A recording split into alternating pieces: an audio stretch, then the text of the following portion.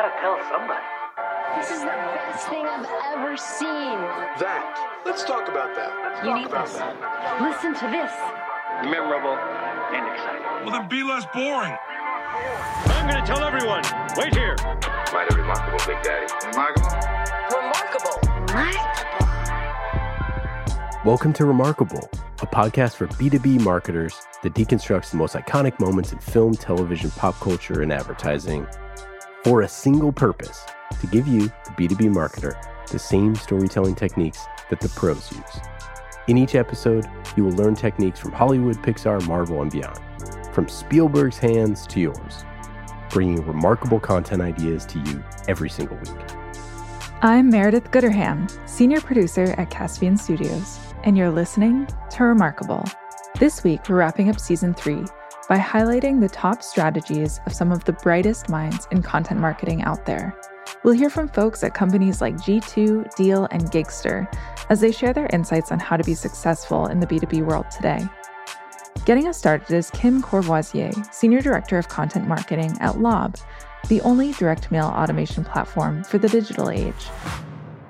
I believe in creating content for humans and then optimizing the hell out of it for SEO so that when a human finds it, it's actually valuable.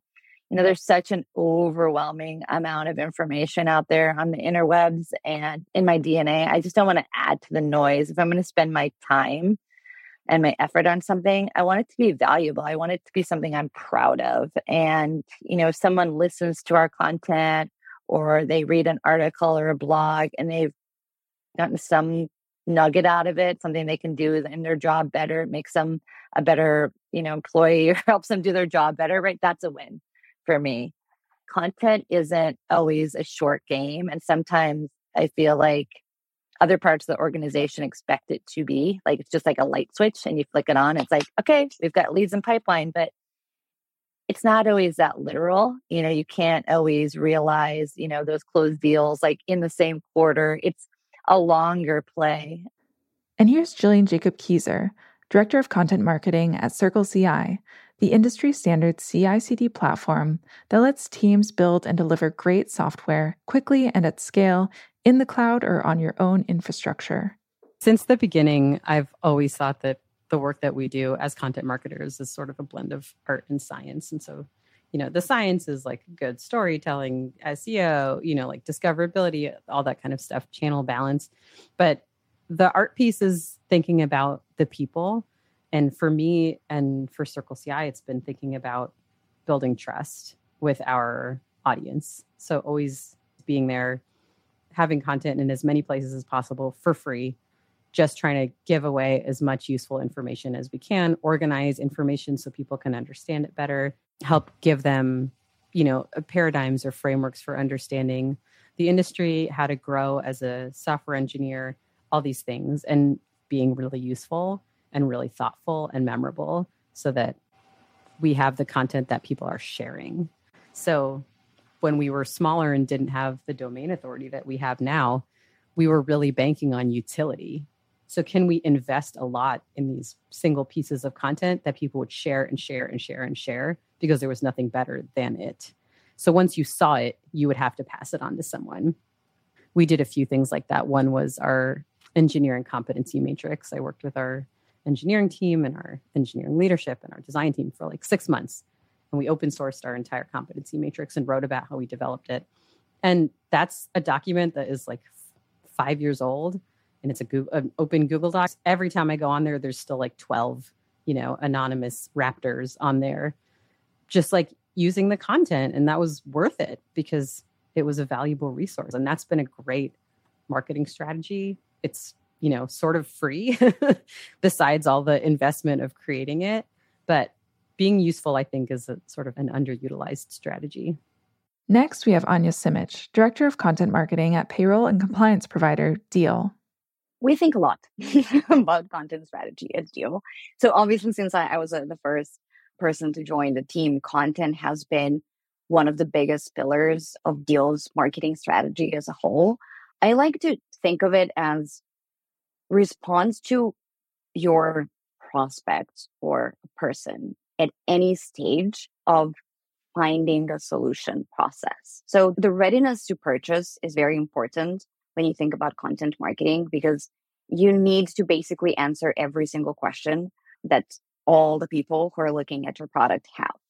Basically, it's like, the marketing funnel, right? So you have top of the funnel, and content you produce there is just informational. It's educational. It's talking about the topic that your product is connected to, right? So it's a lot about, what is articles or, listicles, the lighter content. That as you move closer to the middle of the funnel, your content needs to be a bit more product heavy. So it needs to talk about specific solutions, specific questions that your prospects may have. But not all of it has to be salesy and pushy, because they're just considering, they're exploring their options. So they're looking at competitors, they're Googling, best product for XYZ. They're turning to their colleagues, to their network to get recommendations. And then the very bottom of the funnel is where you really push them off their edge. They're really thinking about it. They're considering your product. They know enough about it. So if you combine a very specific need and very specific, and this is where it gets really targeted, pain point or whatever it is, you pitch them your own product. You explain why your product is the best in the industry or best for that problem. So that is how we think about content strategy.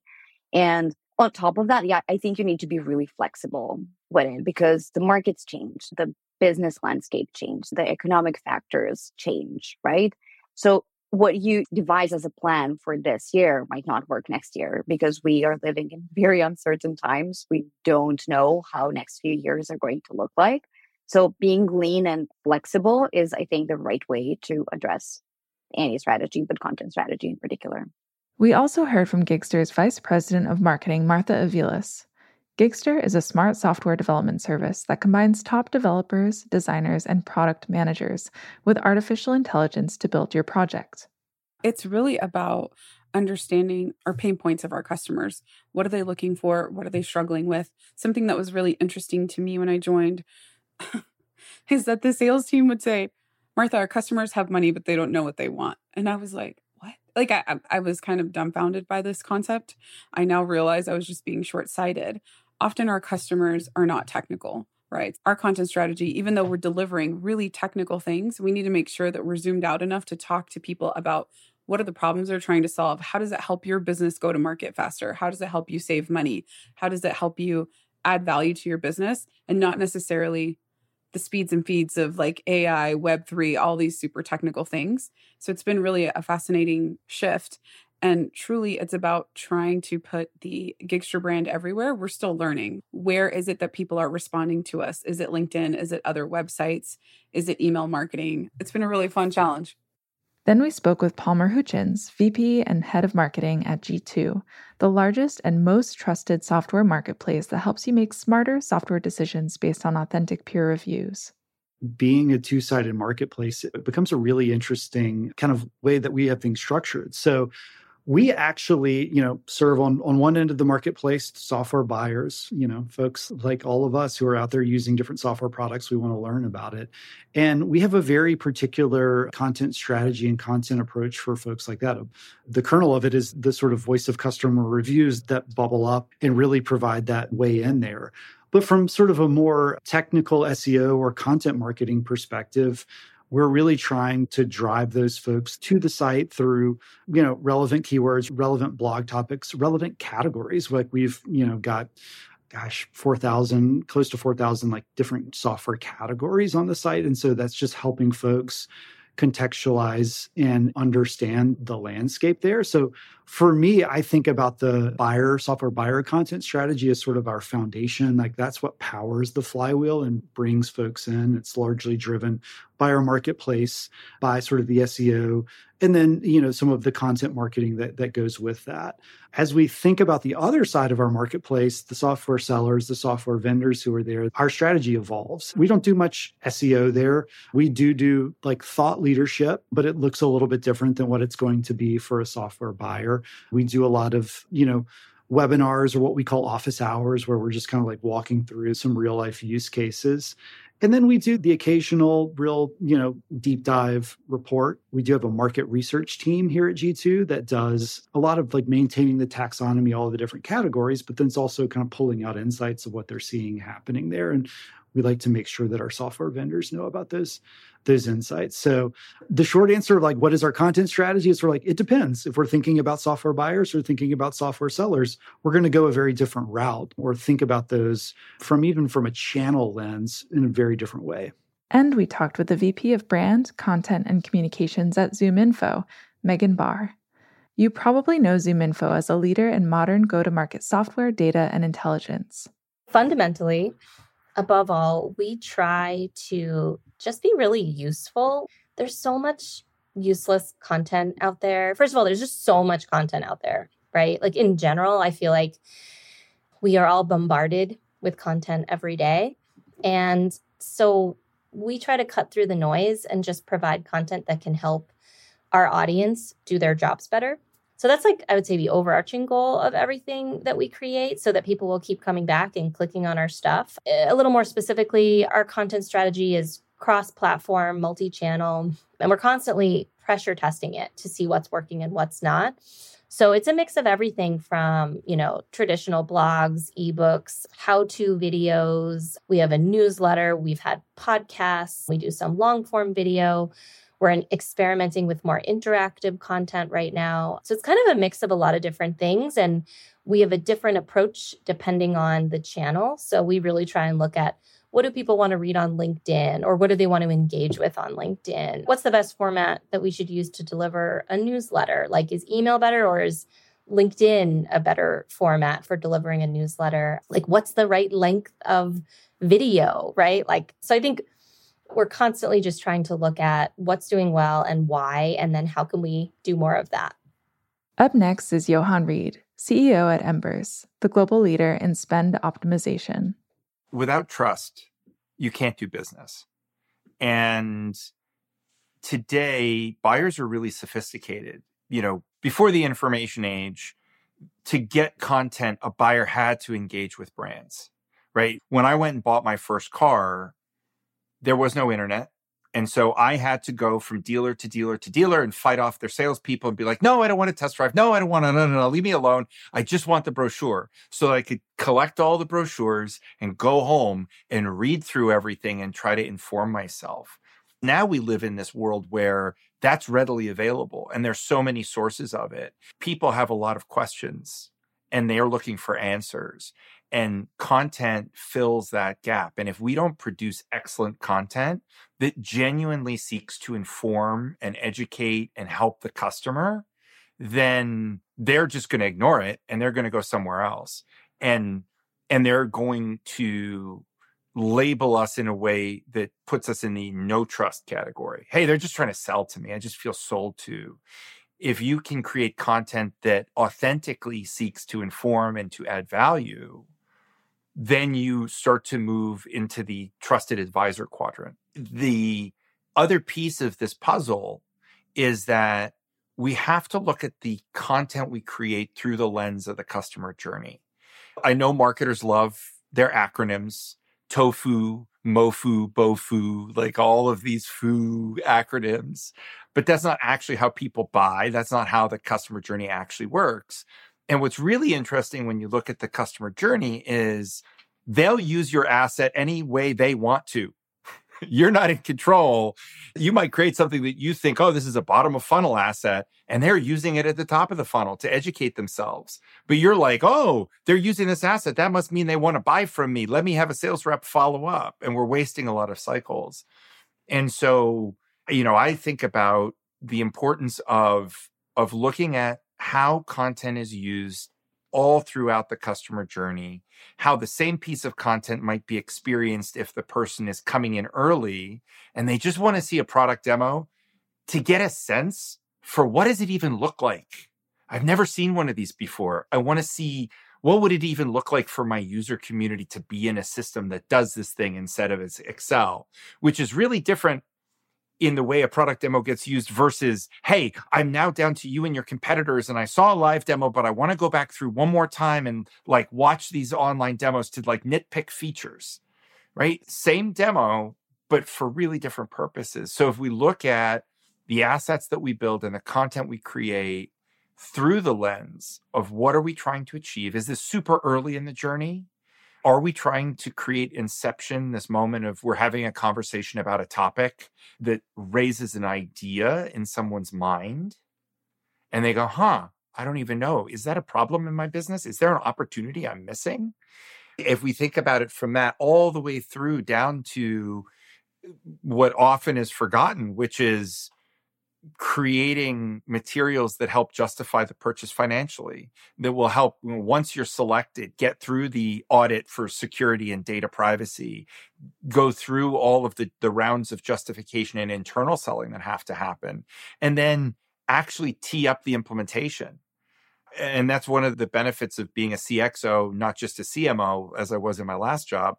I actually get to think about the whole customer journey past the point of contracting, all the way through implementation, go live, adoption, expansion, and ultimately customer advocacy.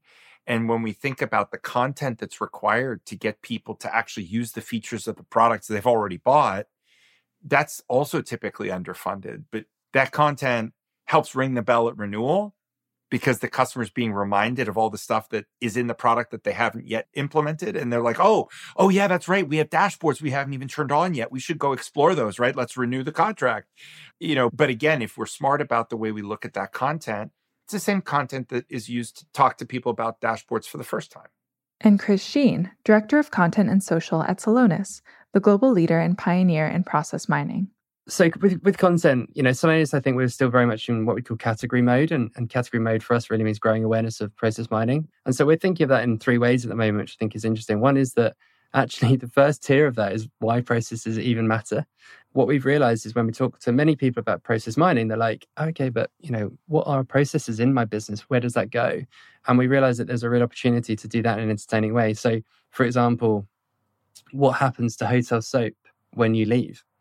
People use those little bars of soap and then they leave and you're like, I wonder what happens to that. It's like, it turns out there's a ton of processes behind what happens next. That means that isn't thrown in the bin when you leave. It actually turns into a really fantastic, sustainable product that goes to people who are less privileged and kind of need soap. So things like that. And like, for example, why do delivery trucks never turn left? And it's all about processes. So we think there's a real opportunity, number one, just to educate people about processes. Tier 2 for us then becomes one layer deeper, which is like why process mining matters, and therefore like the link to business and to kind of the value part really of what we offer at Celonis.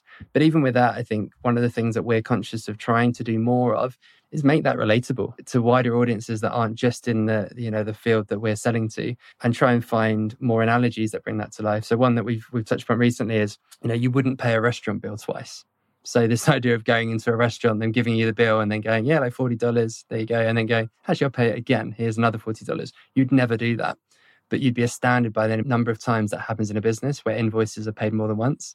It's incredible. Like 1 in 50 are paid more than once, which is crazy. And that's all, again, down to processes. And again, that's how process mining can help. Process mining can help stop those kind of things from happening. But how do you bring that to life through content marketing? I think it's through stories and analogies. And then the third tier for us is, once you know why processes matter, once you know why process mining matters, then why would you choose to work with Celonis? And for us, that's about brand, it's about our products, obviously, but it's really about our people as well. We want to kind of, with content marketing, show a bit more of the heart behind what we do. We have values, for example, one of our key values is Earth is our future. It's a real company value around sustainability, as many companies do, but our product can really help companies to hit their sustainability goals as well. Again, processes are a huge part of sustainability challenges across the world.